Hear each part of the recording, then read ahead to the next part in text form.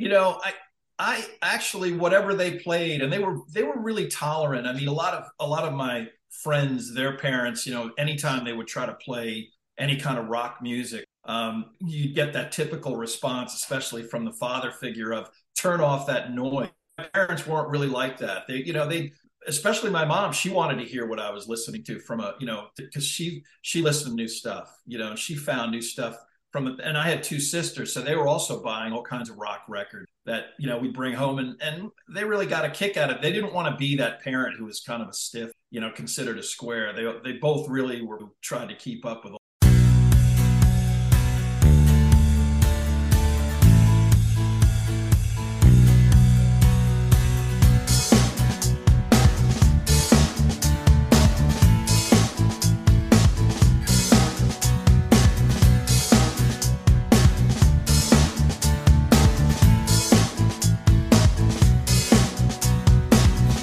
Hello, everyone, and welcome to a new episode of Set Listing Bruce, your podcast all about Bruce Springsteen, his music, and mostly his fans.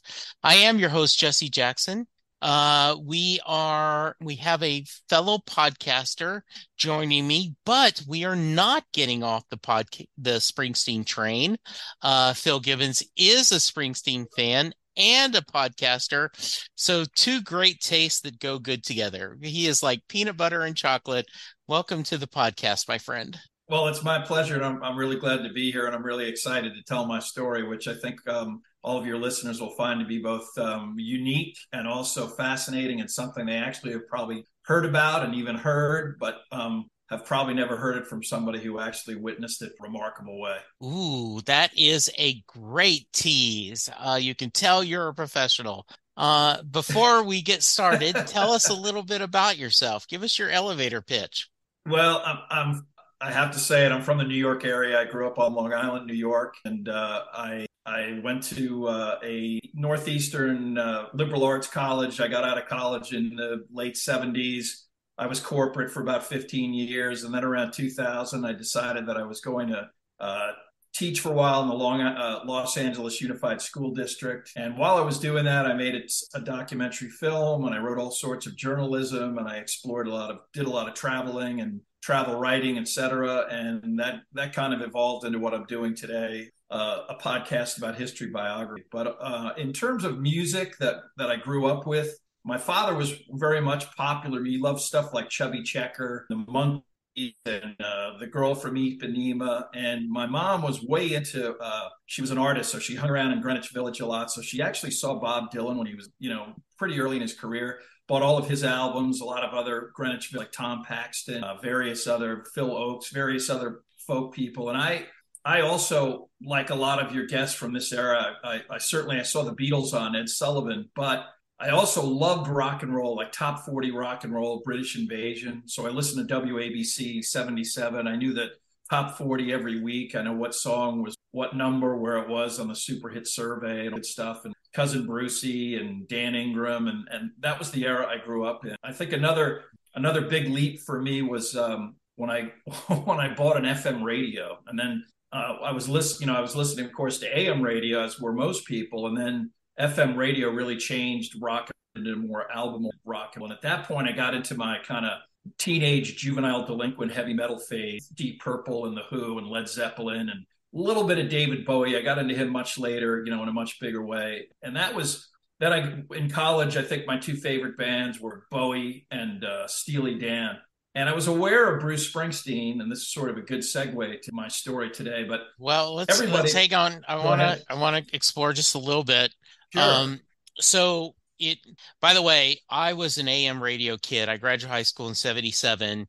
FM radio was where the druggies listened to, right? I was that FM music, you don't know it. You can't sing with it, right? And No. I remember one of my friends telling me that's the point, Jesse. And I was like, no, the whole point of a radio is you get to sing along. Well, yeah, go ahead, please. There's a big difference between, say, Last Train to Clarksville and Nights in White Satin, Yes. and maybe where you're under what circumstances you're going to hear those two songs. Yeah. So I totally agree with you. It was very, and I very much still love, because everywhere you went in New York, you would always hear, until the early 80s when they went off the air, you'd always hear top 40 radio. So it never really went away. It's just not really what I listen. So you parents, two different worlds. Did you enjoy both? Did you rebel against either side when you were finding your own listening habits?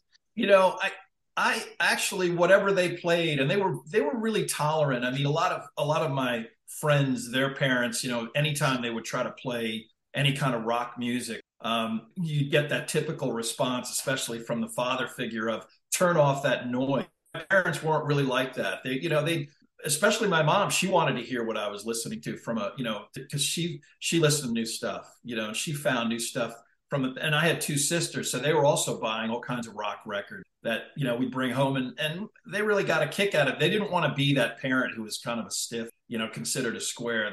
They both really were trying to keep up with. All right, so you were mentioning that you can remember the first time you heard Bruce. So tell me that story and tell me what about his music spoke to you. If it did Well, it make an impression on you?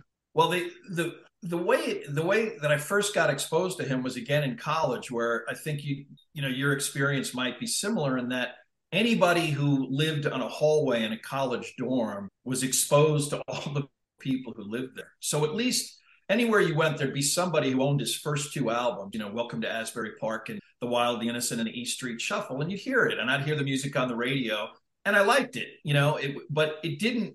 I never saw him live. We'll discuss a little bit about what that's like and how that changes your perception of him. And then I was in college when Born to Run came out and the whole furor over it was on Newsweek and Time on the same week, and I bought that album and I loved the album. But again, it was just another album that I would listen to, and I liked it. But I'm not like many, I wasn't then like many fans who had a particular, like a real almost mania about Bruce Springsteen because I had never seen him live yet. Yeah, And go ahead. no, the album wasn't a road to Damascus moment for you. For example, when I graduated high school in 77, I went to a Montgomery Ward's, bought Endless Summer 8-track and plugged it into my 8-track player, and music was never the same. Hearing the Beach Boys for the first time, really hearing them. I may have heard a thing or two there, but hearing them, I went, oh my goodness, I didn't know music could be this way. So that's a road to Damascus moment.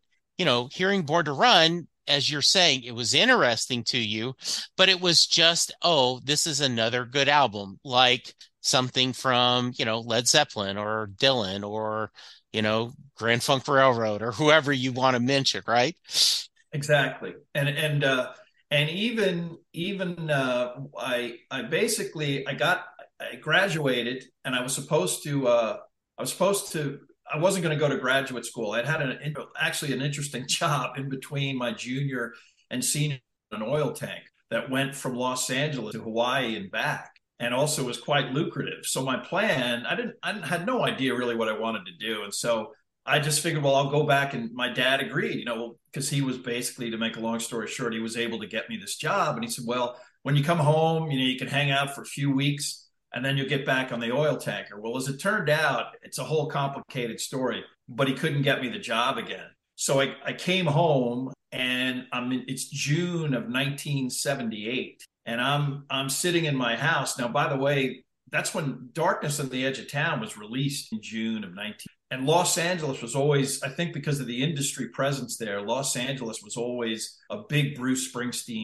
Some towns take to him. And he was always big in Los Angeles. He's big in New York, but he's from Jersey. Right. But LA almost as big. And so that got Darkness on the Edge of Town got huge airplay in LA.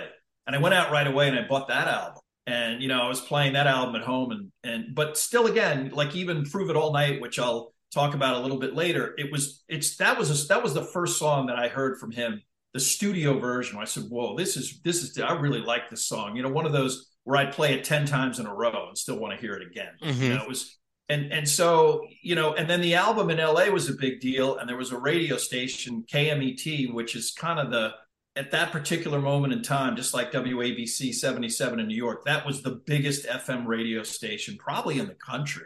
And they were big Springsteen fans. And Springsteen was on tour. and he was playing it was going to be, it was July 5th, 1978. Well, I was too late. Like, they sold out the LA Forum for Bruce Springsteen months before I even got to LA. And by the way, I'm living with my parents. So he's front page news in LA the first week of July. And I'm excited that he's in town and listening to his music. Well, my parents are going to work every day. I don't have a job. And so I'm listening on the morning of Thursday, July 6th, to KMET radio. And they announced that Bruce Springsteen is going to perform a special concert at the Roxy Theater, which is a nightclub on Sunset Boulevard. And, a famous nightclub, but not a venue you'd expect Bruce Springsteen to be playing at that point.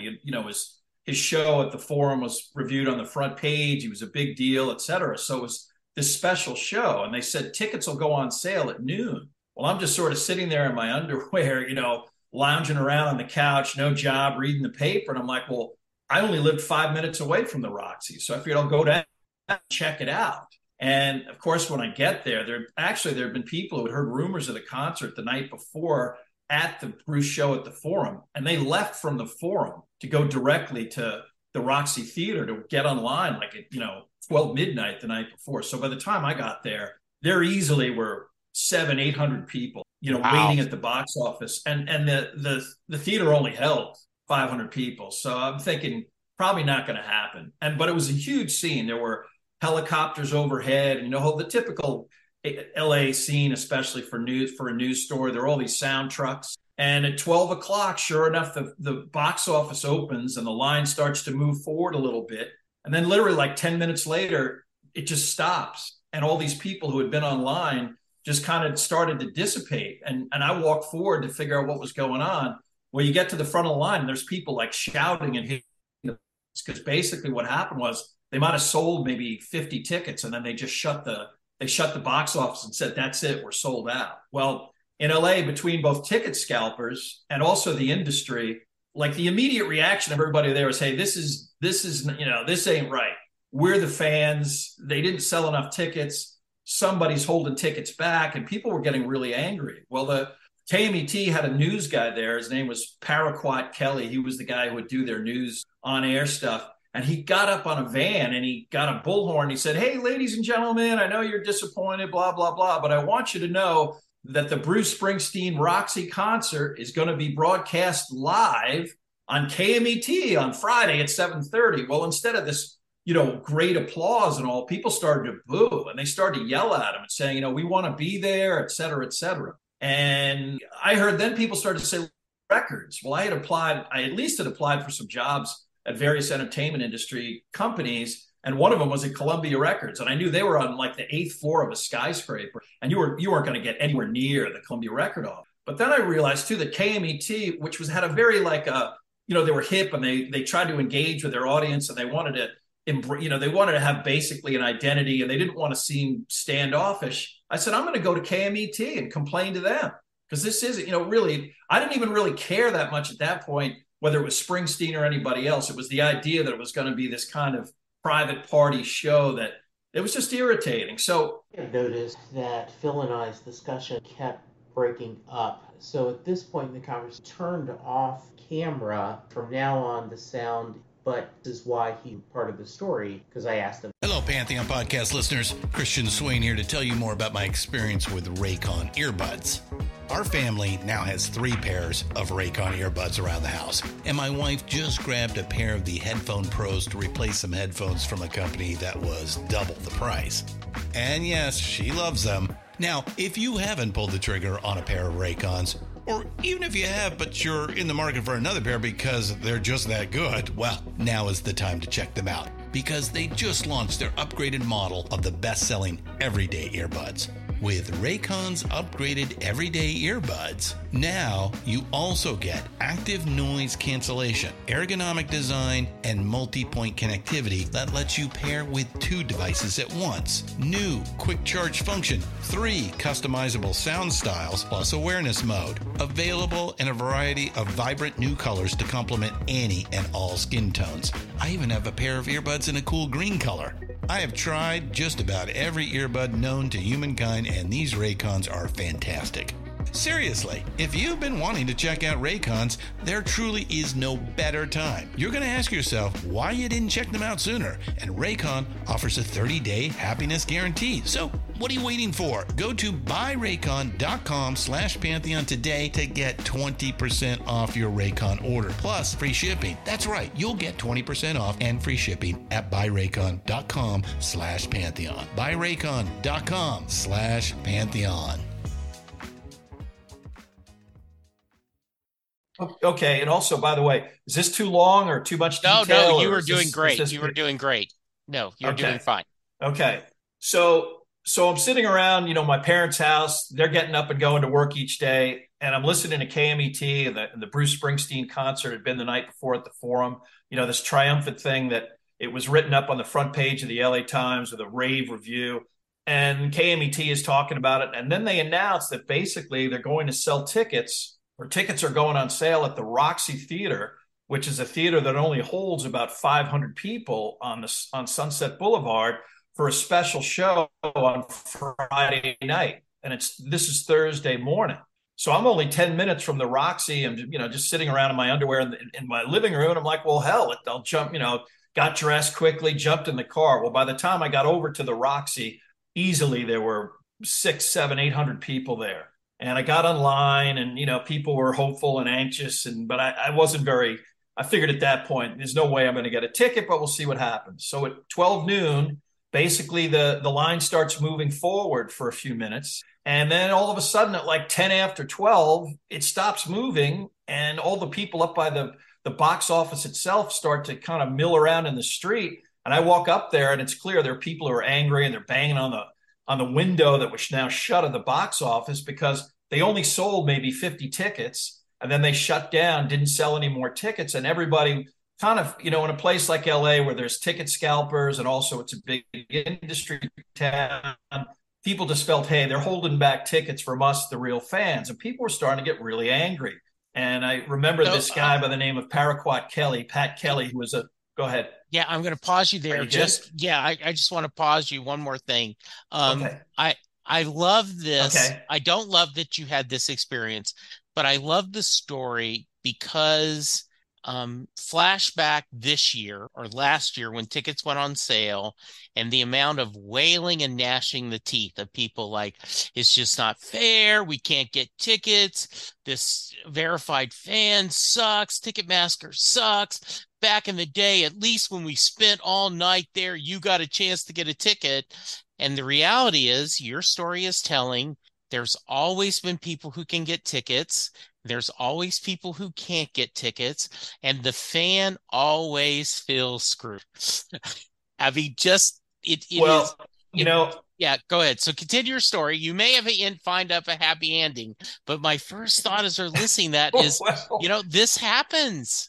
So anyway, continue, my friend. Well, it happened. It happened to me too when I lived in New York and bands would play like The Who in Madison Square Garden, and a lot of times those shows would sell out in an hour. And you just couldn't get unless you lived in Manhattan. There was no way you could get those tickets. It was just hard. Yeah. So in this case too, even a lot of people were so angry. And by the way, this guy Pat Kelly got on a van in front of the Roxy, and he made an announcement that, hey, we're gonna broadcast this show live on Friday, so you're not going to miss out on anything. Well, instead of getting a big round of applause, everybody started booing and audibly and saying, hey, we want to be there, and this is a ripoff, and this is a private party, and that's not right, et cetera. So a lot of people were going to go down to Columbia Records and complain, and I had already gone to Columbia Records to apply for a job, and I knew that they were on like the 7th floor in Beverly Hills of someplace. You'd never get anywhere close to their office, especially to try to complain about something like this. But then I remembered that KMET, that was really listener oriented, they were on the Sunset Strip. And I figured, you could probably go down there, especially when they're trying to promote this thing as this great concert, go down there and complain, not so much even to get I didn't even think about getting a ticket. I was more like, this is wrong. And somebody needs to know. Well, I get in my car, I go down to KMET and I walk in to the receptionist and I said, hey, I was just down at the Roxy and you guys are broadcasting this concert, but I want to talk to somebody about, they didn't sell any tickets, or they're holding these tickets back. Well, the funny thing is the receptionist looks at me And she goes, well, you may want to join those people over there. There were already like 4 other people at KMET who had the same experience I had. And she said, I think the news director is going to come out and talk. And this guy who was the news director named, to cut to the chase, his name was, I think it was Ace Young, came out, and everybody started peppering him right away with this whole story, and they were getting uptight. And he was pretty cool. Like, of course, he was dressed in like a Hawaiian shirt and slacks and everything. He was a typical radio employee in those days. And he just looked at us and he said, well, I do a daily show around lunchtime. Why don't we put you guys live on the air as a news story? Wow. And everybody looked at each other and said, yeah. And everyone said, fine. He brings us into a conference room with all these microphones. And the funny thing was, he said, well, he did a great intro, and he kind of knew, he had gotten an inkling of what had happened. And we went around the table, and everybody not only told their story and how much they loved Bruce, and but everybody was really articulate and spot on. Nobody sounded like a jerk. Nobody really was nasty about it. They were very, they were polite, but they were emphatic. And so that's like 1:00 on Thursday. We were live on the air. We get up to leave after that's over. And a guy who also came in, who I think actually was not the news director, was with us. Well, we're walking out. And this guy, who basically I think was like the radio station director, came in and he said, look, you guys, you got to understand, this is a really tough ticket, and we'll try our best if we can. Okay. We'll try our best to try to get you guys some tickets, but we can't even get tickets for this show. But, based on what you went through and based on you guys coming down here, we'll see what we can do for you. Wow. So I'm a New Yorker. So I don't, to me, it's like, hey, I'm getting shot. It's like, fine. And he wasn't mean or like in New York, if you tried to go to a radio station and started complaining to people, they'd probably they'd kick you down the stairs. You'd never get anywhere, Mm-hmm. So I've just appreciated the fact that they were really polite, and I left, and I didn't really think a whole lot of it until the next day. And again, by now the story is news everywhere, and it's 10, 11, it's like 12 noon. I haven't heard anything, but I'm thinking, I told my parents about it, and they said, my dad especially, like, hey, they're not going to call you. They don't have any tickets. You forget it. You're not getting into the show. So I don't hear anything. And so I said, well, you know what? I'm just going to call them and just see, what the deal is, because they said they were going to try. So I'll just at least have them officially say, no, we couldn't get them. So I pick up the phone, I call, I get right through to KMET, to, their business line. And I talk to their same receptionist I saw the day before. And she just says, hold on a minute. And she patches me through to somebody there. It wasn't the station director, but she patched me through to someone. I said, hey, I'm so-and-so, Phil Gibbons. I came in yesterday, was on the air, and there was something about maybe you guys might get us some tickets. And the guy just paused and he goes, nobody called you? And I said, no, nobody called me. He goes, there's going to be 2 tickets for you at the box office. No way. And I'm like, really? Yeah. He goes, yeah, there are 2 tickets for you at the box office. I said, come on, really? He goes, no, absolutely. I've seen the list. I've seen the list of all the people from our station who are either going to be on the guest list to get in, or people who have will call tickets. And you're definitely on the list. Well, I still didn't believe it. But at this point, I'm thinking, well, I'm definitely going down there. Obviously. And the funny thing is, I didn't really know I just graduated from college. I didn't know a single person in LA. There was not a single person I'm not bringing my parents, and so, right. So I'm like, I don't know what I'm going to even do with the other ticket. So I drive down there. In those days, you could get down to the Sunset Strip and even park and all. And I think they said, yeah, Will Call will open up at 4:00. Well, By now it's like 1:30, 2:00, and there was a restaurant across the street, and the place already is bedlam because everybody now, it's between the people who are trying to scalp a ticket, the hangers, it's a happening, it's a scene. Again, all the news trucks are out there, helicopters, even mid-afternoon. I'm just sitting across the street sort of and enjoying an adult beverage, and I'm thinking, well, I even got a shot. I got a shot here. We'll see what happens. Because you know how that is between the radio station and the Roxy. Somebody may say, nah, the heck with that. They're nobody. Forget it. They're not getting, whatever. You never know what could happen. So 4:00, sure enough, I could see that, Will Call is open, and I pay my bill, and I walk over there and there's Will Call. And at 4:00, it's not really total chaos. I mean, it's pretty easy to get to access Will Call. And And so I go up and I say, hey, apparently there's two tickets. Actually, I didn't say that. I said I just said two. I didn't want to give anybody, the idea that I wasn't on a list or, whatever. So I Right. just said, Yes. yeah, Sound two confident. tickets. The name is Phil Gibbons. Yeah. So the guy does that whole thing where he's going through the alphabetical order. He gets to the G's. He goes through. All of a sudden, he just reaches in, grabs out an envelope, and hands it. And I'm like taking the envelope, and still I'm thinking to myself, there's no way. This is crazy. This couldn't possibly happen. So I walk, and I just put the envelope in my pocket. I walked back to the restaurant across the street. And it wasn't because I didn't want to open these, in front of who knows, I just thinking, Yeah, so sure. I sit there, again, order another adult.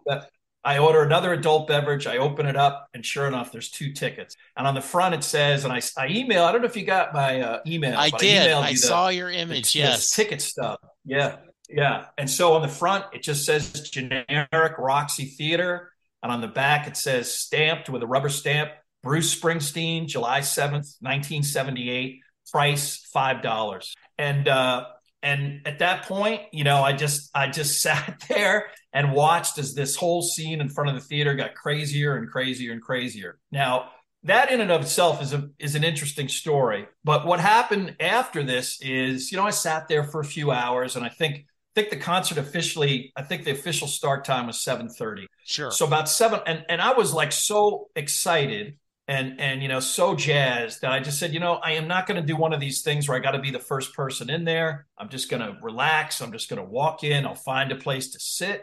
And again, I wasn't even thinking about the other ticket, and I will say right away, like, I never had any 1 second thought of scalping the ticket, which, by the way, there were already people there were people, if you walked anywhere near the theater, there were people offering like $500 a ticket, because they knew it was like a unique, Yeah. it's just a concert. You'd probably never see anything like this again.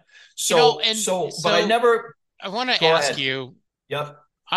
I would think it's bad karma to like I would have, and I want to hear your thought process, but my thought process is, oh my goodness, I have, the heavens has opened up and I have been given a gift, and to use that for financial, gain, man, the chances are something bad, karma's going to come back and kick my butt somehow. What was your thought? Well, first of all, exactly that. And when you mention the word karma, when I tell you what happened, like, it will totally align with exactly what you said. Okay. Because even I got on the line, and, I'm like the last person on line. And there are people coming up and down. And I didn't even really want to say anything to anybody, because then that's going to be somebody saying, literally getting on their knees and holding fists. And I just didn't even want to deal with any of that. But I just knew I can't sell this ticket. Right. I just can't do that. Because the whole thing we talked about on the radio was, these dirtbag scalpers, this, and, these selfish people, that. And it's like, well, how am I can't scalp this ticket. Right. But again, I had no idea. I had no inclination as to what I was going to do with it. And so I'm getting closer and closer to actually, the concert's about to start. I'm one of the last people on the line who are walking in. Because again, I didn't want to get involved in what actually sort of happened was this, because it was first come, first serve. It was general admission. Yeah. So obviously there was going to be a huge, fracas as far as where people were going to sit. Well, I'm getting closer and closer and closer to the actual entrance to the venue.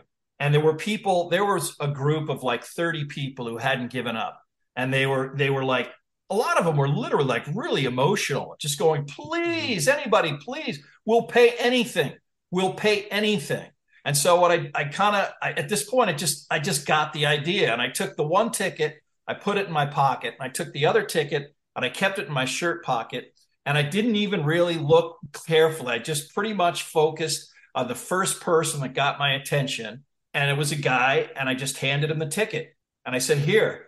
And the guy like looks at me, and he looks at the ticket and he goes, is that a ticket? I said, yeah, it's a ticket. It sure is. But I didn't want to be anywhere near like, oh, thank you, man, and guy hugging me and slobbering, any of that. I also didn't want other people to come running up and thinking I had more tickets. Exactly. Like, oh, what, and I just, yeah. And I just was like hit and run. I hand this guy the ticket. I go into the venue. Okay. And the Roxy, the funny thing is, that was the only time I've ever been there. And I've lived in LA ever since then. But for whatever reason, I've only been there the one time. I didn't really know the layout of the venue. And I walked in, and sure enough, you could see a partially open curtain. And in front of that curtain was like a melee of people. All obviously, they're kind of elbow, and they're all trying to figure out how they're going to sit right there. Mm-hmm. And I was momentarily kind of flummoxed by that. And I stood there, and I was staying way in the back of the Roxy Theater. And all of a sudden, I feel this tug in my elbow. And it was the guy that I gave the ticket to. Mm-hmm. And he goes, follow me, come with me. And I said, I'm like, what? Yeah. He goes, no, follow me. Don't, hurry. And he grabs me, and I'm like, okay, I got nothing to lose here because I'm going to wind up in the last seat in the last row. So he goes to literally the aisle on the side aisle. He goes running down, and the way that Roxy was set up was the tables were set up like lengthwise. They weren't. Okay. They were set up so that if you were sitting down, you were looking across to the person across from you, as opposed to looking at the stage. Yeah. So they were set up in a.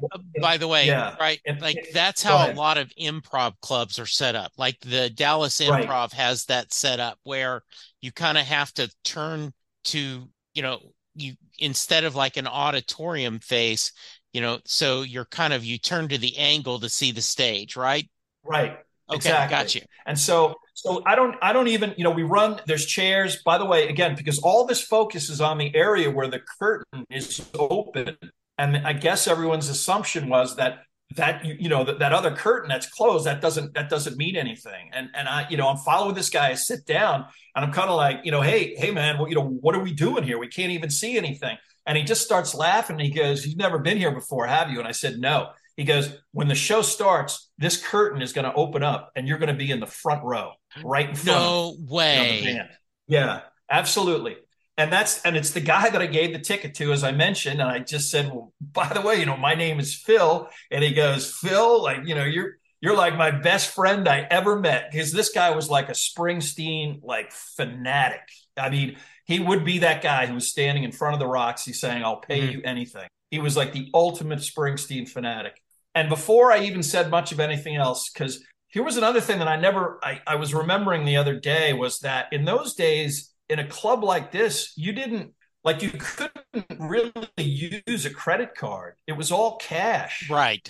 So I kind of I had, I think, some cash, but maybe no more than like $20, $30. And in a club like that, by the way, in those days, of course, the high rollers drank Heineken beer, and that was the beer they basically served at the Roxy because it was expensive. And the guy points at me, he calls the waitress over, and she didn't want any, her whole section had nobody in it. So we were the only people in her section at that point. Everybody else is still fighting over all the chairs in front of the open curtain area. Mm-hmm. And he just points at me, and he says to the waitress, this guy, I don't want him to have an empty beer or whatever else, because you're not just drinking beer. What else do you want? I said, okay, I'll have like a gin and tonic, whatever. He goes, all night, this guy. And he peels off because he took out like a large cash bankroll. He was kind of a little older than I was, but he was still in his 20s, but he had a ton of money. He just peeled off like a 20, which in those days, again, we're talking 1978. That was a fair amount of money. He gave her $20. He goes, there's more where that came from. Just keep it coming. So like 5 minutes later, I'm sitting there with this guy. I have an ice cold Heineken beer. I got a gin and tonic. I'm, shooting the breeze with this guy who, of course loves me, and I'm having a hell of a good time. And he says, just you wait. When the curtain opens, you're going to be in the front row. And gradually all the seats around us filled up because they had to, they're getting closer to the show. And, there's that anticipation and all that. And finally the lights go down, and the curtain comes up. And if I'm sitting in a chair, like looking straight ahead, as you mentioned, the stage is literally, I could put my elbow on the stage, and next to me, I could reach up, and the piano player, Roy Bitton, I could literally reach up, and before he got there, I could just start twinkling the keys on the piano. That's how close the piano is. Man. And I'm literally, and then literally when, then like there's, it's dark for a while, and then the band comes out from right behind me. Like they had a stairway obviously to a second floor, but But Springsteen and all of the band members, which were the traditional E Street Band guys, all walk on the stage. And, at this point, the place, as you could well imagine, I mean, there's only 500 people plus, but it's a club. So the place is bedlam. I mean, it's absolute bedlam. And he's not even really saying anything. The place is standing and people and everyone. And for me, it was like, wow, I'm like really here. This is amazing. And again, it was broadcast on, it's a famous bootleg. I mean, they sold this bootleg, and again, it wound up on his live album and all, but this concert was broadcast all over LA. So they had, and it was actually an excellent quality broadcast, which I eventually got. But in any case, so all the radio people up above, you could see them, like the guy, Ace Young, I gave him the peace sign, when I was sitting there, and he was laughing and waving to me. It was just a great, great moment, And by the way, right behind me, where he stayed for the whole concert, and he wasn't like 15 feet behind me. Like the wall of the back of the club is literally right behind me. Is Jackson Browne. Wow. So and I think I don't know whether I read this or remember it, but I think I also saw Rod Stewart like nearby. Was that kind of, and they didn't even have seats. They were like standing. That's how hard it was to get into this. So anyway, there's all this bedlam, and finally, Bruce steps up to the microphone, and he does start out by saying, hey, I'm really sorry about what happened online yesterday. And it's my fault. And I didn't mean to play, but he finally said, I don't play any private parties anymore except my own. And then he goes, bootleggers, roll your tapes. And he starts off with, Buddy Holly made it famous. He starts off with Rave On, that song, which is, wow. I love Buddy Holly.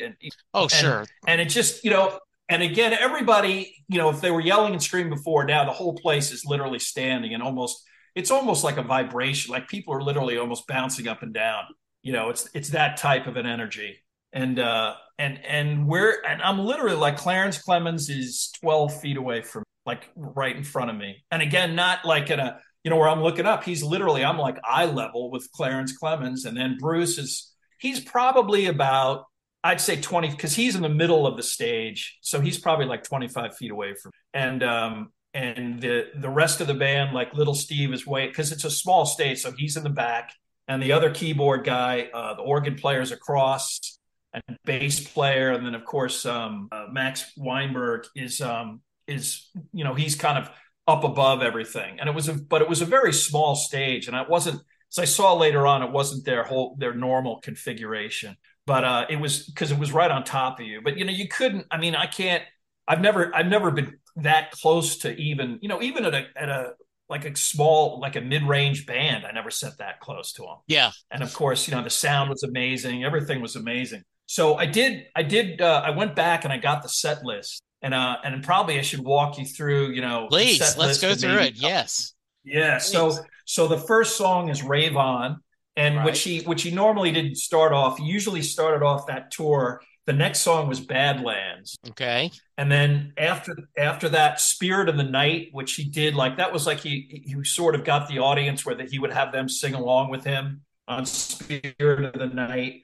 And by the way, if you like, at this point, again, I've never seen him, and I'm really excited to see him. And the songs are sounding great. I really am enjoying the music and all. But still, it's like, yeah, this is a cool rock and roll show. And then he did Darkness on the Edge of Town, which was, excellent. And he's also, the pacing is really good because he's going high energy, and then he'll slow down. The next song after this is Candy's Room, which is from Darkness on the Edge of Town. That's high energy.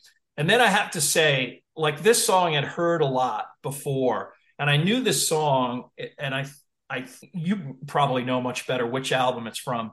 I know it's from one of his first two albums, and I know it's a concert sort of standard that he does. But all of a sudden, he steps up to the microphone and he says, Princess Card She Sends Me. Well, everybody in the audience knew that was the song For You. I didn't know that. And so he launches into For You, and the version, it's so much different. It's so much better than this, even though it's a great song. Even the studio version is a great song. But that song live, all of a sudden, everyone is standing, and I just sat down. I said, wow, this is a great song. Yeah. And the way, the keyboard fills and everything, and it was just an amazing song. And I said, wow, this guy, the way I would always judge a concert, it would be any band that I would see, I would think to myself, Now, would it be worth it just to see this one song? Was it worth all the effort? How many times did that happen during this Yes. concert? And that was the first time that happened during that concert. And I just kind of then I got lost. And say, have you ever, when did you get lost in this music? And that was the time. And I really, at that point, I was like sitting down. I just wanted to take it all in, and the guy in front of me is, the guy I gave the ticket to is he's like euphoric. It's just amazing. But after that, then he goes into Point Blank, which was sort of a slowed. I don't even know if he had released that song at point or if he ever has released. That's kind of a long ballad. Then he did The Promised Land, and that was good. That was a up tempo, really good song. And then he started. Then again, there's like a pause, and all of a sudden, Roy Bittan starts playing a piano, which is obvious.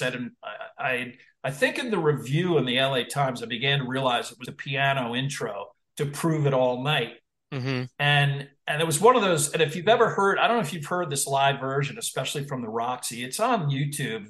Several different, that version is on, it's not officially on any album, I don't think, but it is on bootlegs and it is on YouTube. And it's an extraordinary version of a song that even the studio version is fabulous, but it's an 11-minute version of the song with a piano intro. And then Bruce does a guitar solo that leads into the song.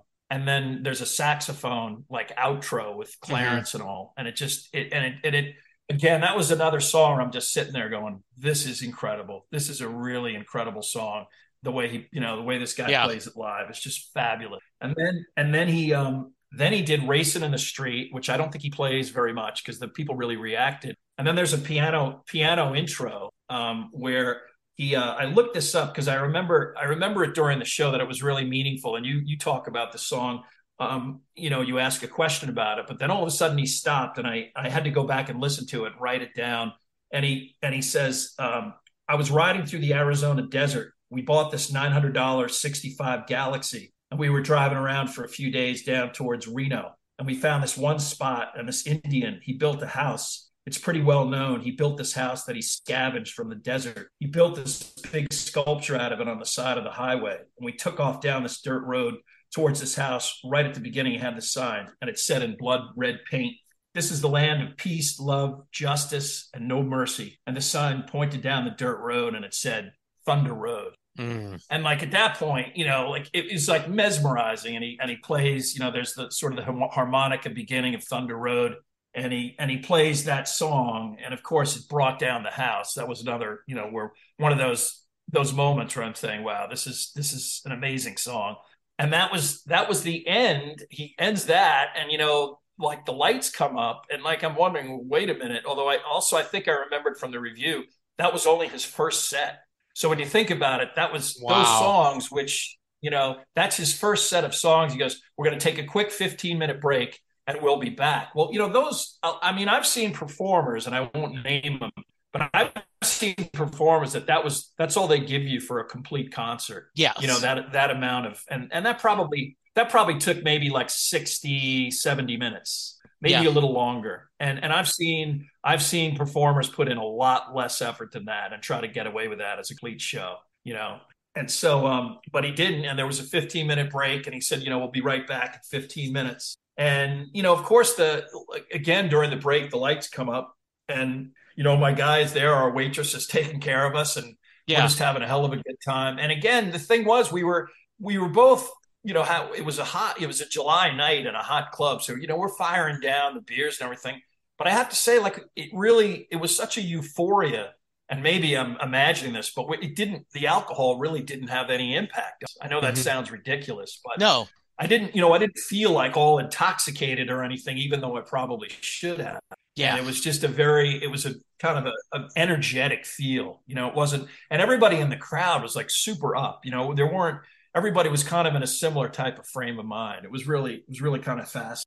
So then, then the band troops on for the second set. And I should probably tell you that, whip through that a little quicker, but the second set was different because it was more, it wasn't like, it was more of, I think it was a more relaxed type of stuff and not as many really notable, more obscure stuff or things that that didn't have, it just had a different feel to it. It was, the first song was Paradise by the Sea. Then it was Mm. Fire, Adam Raised a Cain, She's the One, Growing Up, It's Hard to Be a Saint in the City, Backstreets, which he did a long, this was actually another song that was quite riveting and quite emotional, but then he did a whole interlude, which I guess he calls it Sad Eyes. It's kind of like a spoken thing that he does.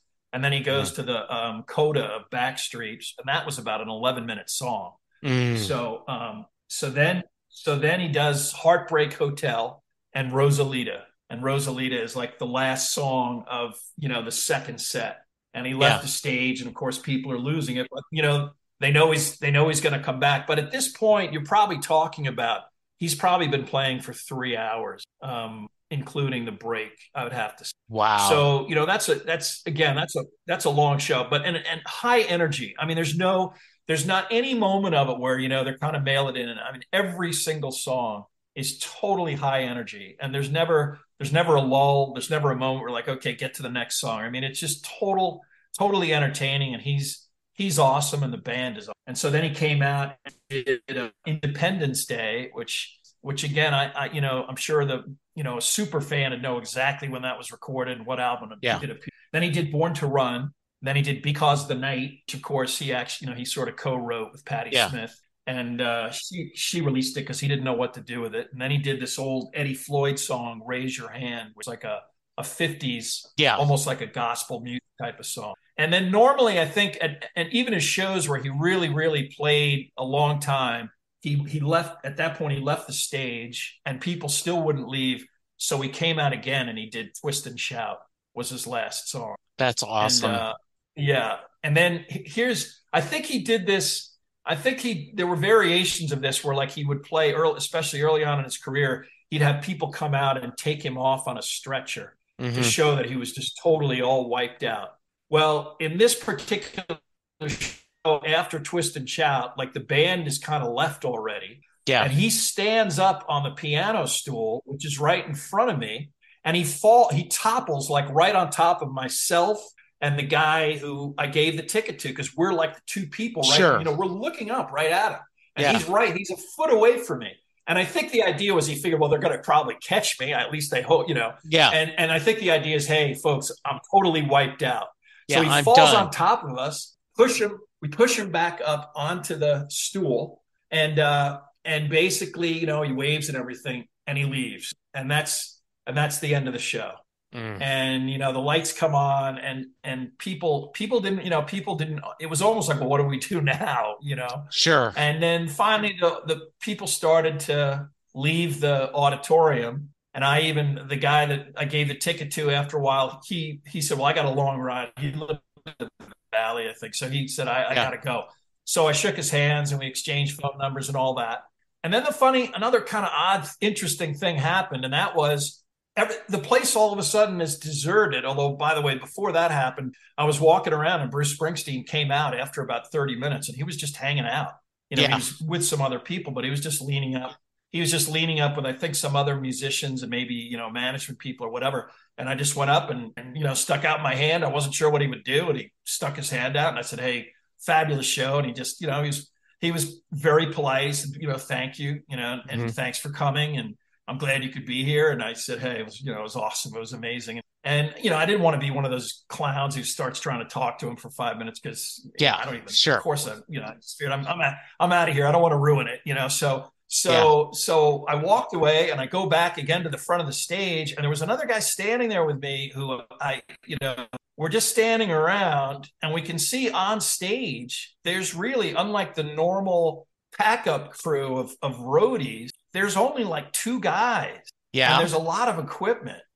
And I had actually, when I was in college, I actually even did work on, some of the school-sponsored volunteers to like do a little bit of, packing out, all that kind of stuff. So I'm kind of looking at them and I'm saying, they need way more people than this to get this stuff out of here. If this or these guys are in deep trouble. So I'm looking at the guy and I said, hey, maybe they need some help. So we walk on the stage, and, again, in a lot of rock and roll settings, like, if you do something like that, like, people will get really uptight because if you're a total stranger, they don't want you anywhere near the equipment, and so So we walked up to these two guys, and I just said, "Hey, you guys need any help?"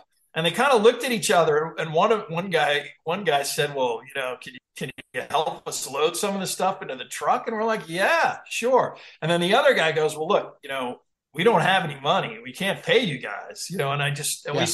and then the other guy, and we just started laughing. I said, "No, we got nothing. We got nothing to do. This will be cool." Sure. So the one guy right away, the one guy says to the other, "Okay, you go out to the truck."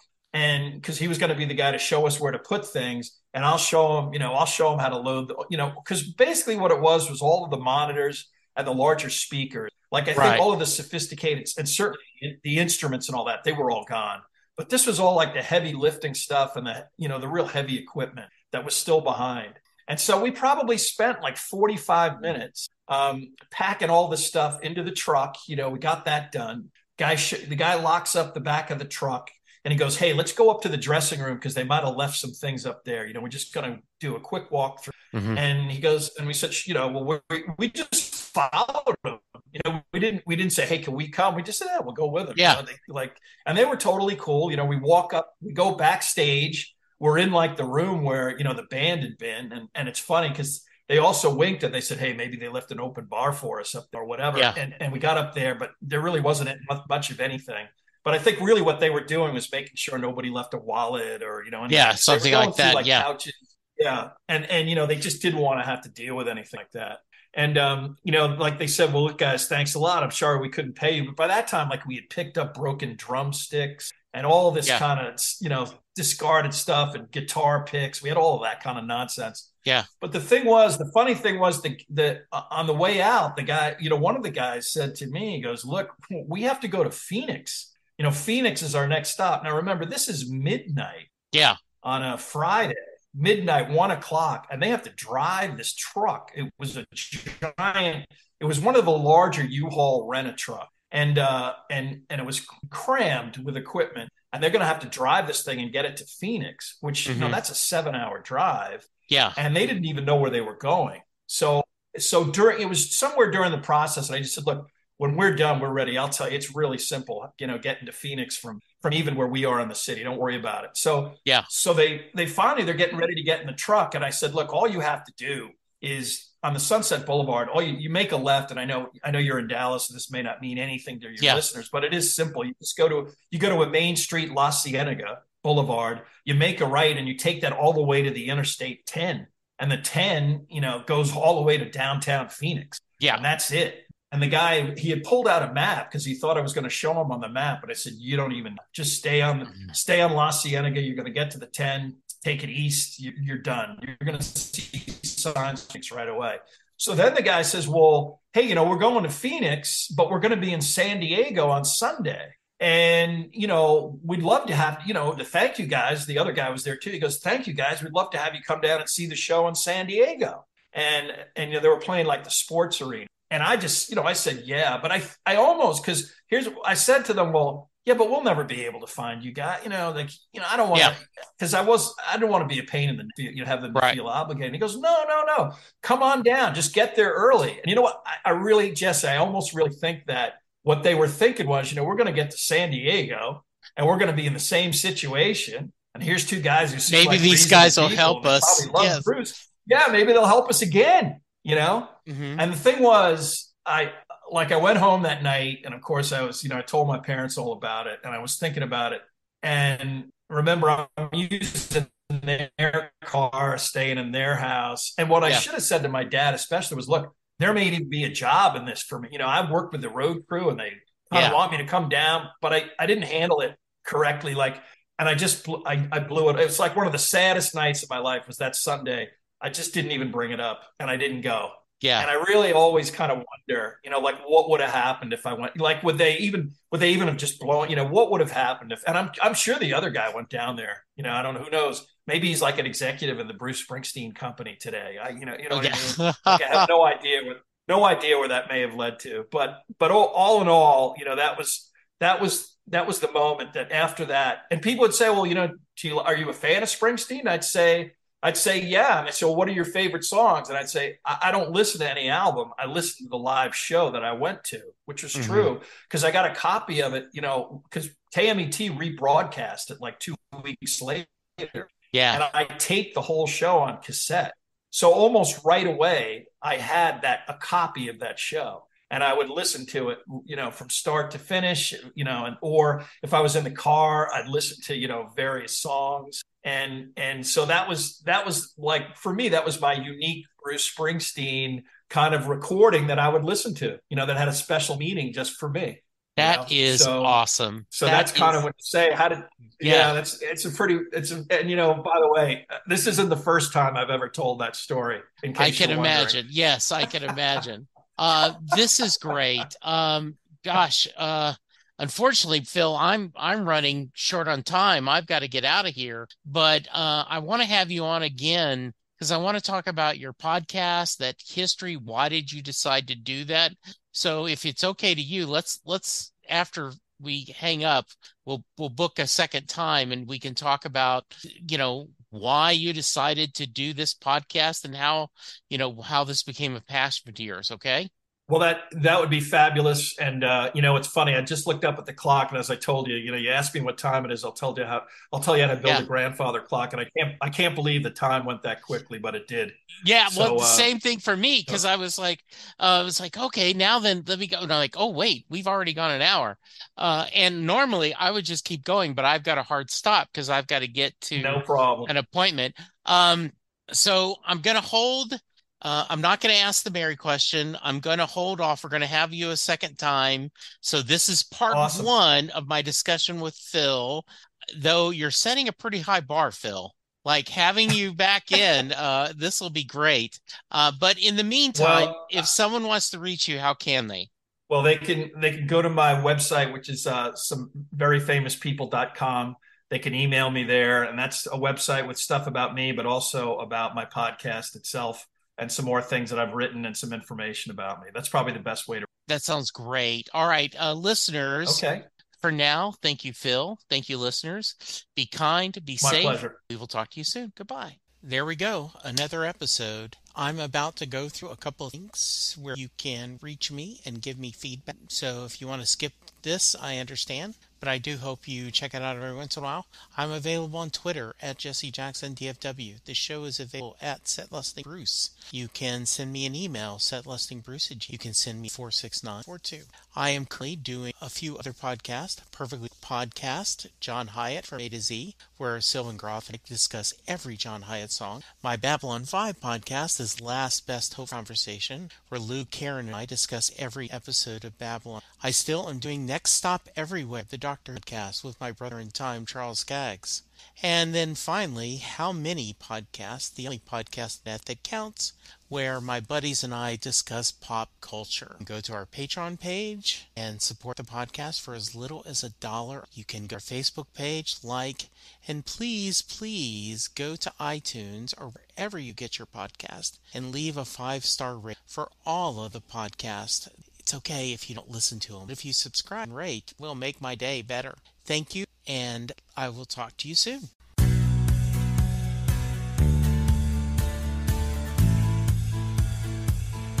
You just heard the fun talking, hard rocking, music loving, album ranking, fan thinking, joy spreading, lyric reading, story sharing podcast that is the one, the only Settlers. The theme for Settlers was written by David Rosen, used by permission. It's NFL draft season, and that means it's time to start thinking about fantasy football. FantasyPoints.com features industry-leading experts and prognosticators using proprietary hand-charted data to help you score more fantasy points. FantasyPoints.com is the place to go for whatever kind of fantasy football you play. Whether you play fantasy football, daily fantasy sports, or do a little bit of everything, Fantasy Points has the meticulously researched content to guide you to victory. And why wait for the fall? Fantasy Points also covers the new spring football league, the UFL. Join the guru, John Hansen, Scott Barrett. Joe Dolan, and other massive names in the fantasy football universe with an exclusive offer. Use code Pantheon for 15% off any Fantasy Points package, including the all-in package with access to every article, tool, and data nugget that Fantasy Points has to offer. That's fantasypoints.com and code Pantheon for 15% off at Fantasy Points. Fantasypoints.com, code Pantheon. Score more fantasy points.